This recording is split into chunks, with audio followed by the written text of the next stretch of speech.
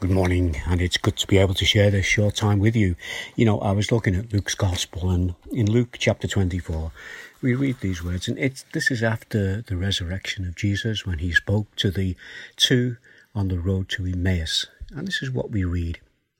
And beginning with Moses and all the prophets, he explained to them what was said in all the scriptures concerning himself.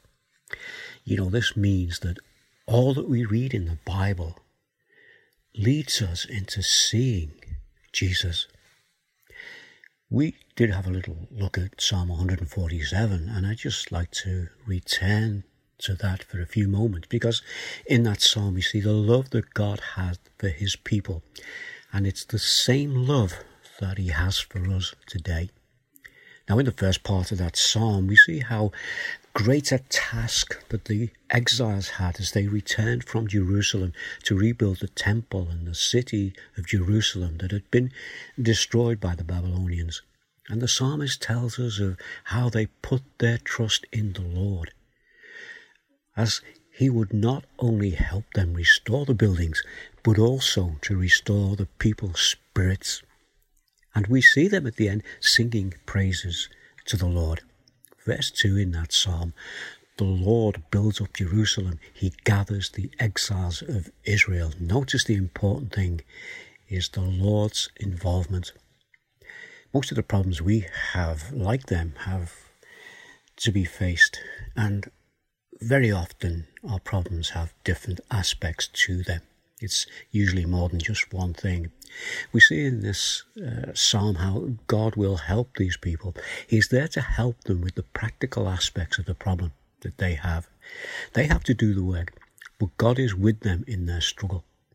God has brought them together, and God has inspired them in the work that they have to do as he provides for their spiritual and their physical needs. Verse 3 of that psalm says, he leads the brokenhearted and binds up their wounds. Or he heals the brokenhearted and binds up their wounds. And verse 7 then says, sing to the Lord with grateful praise, make music to our God on the harp.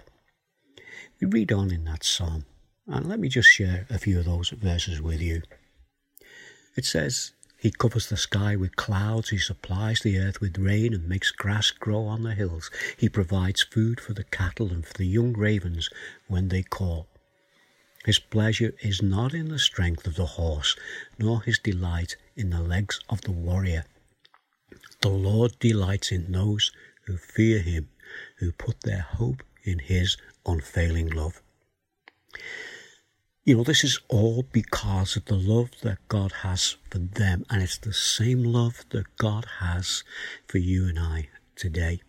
And it's the love that God has for those who put their trust and their hope in him.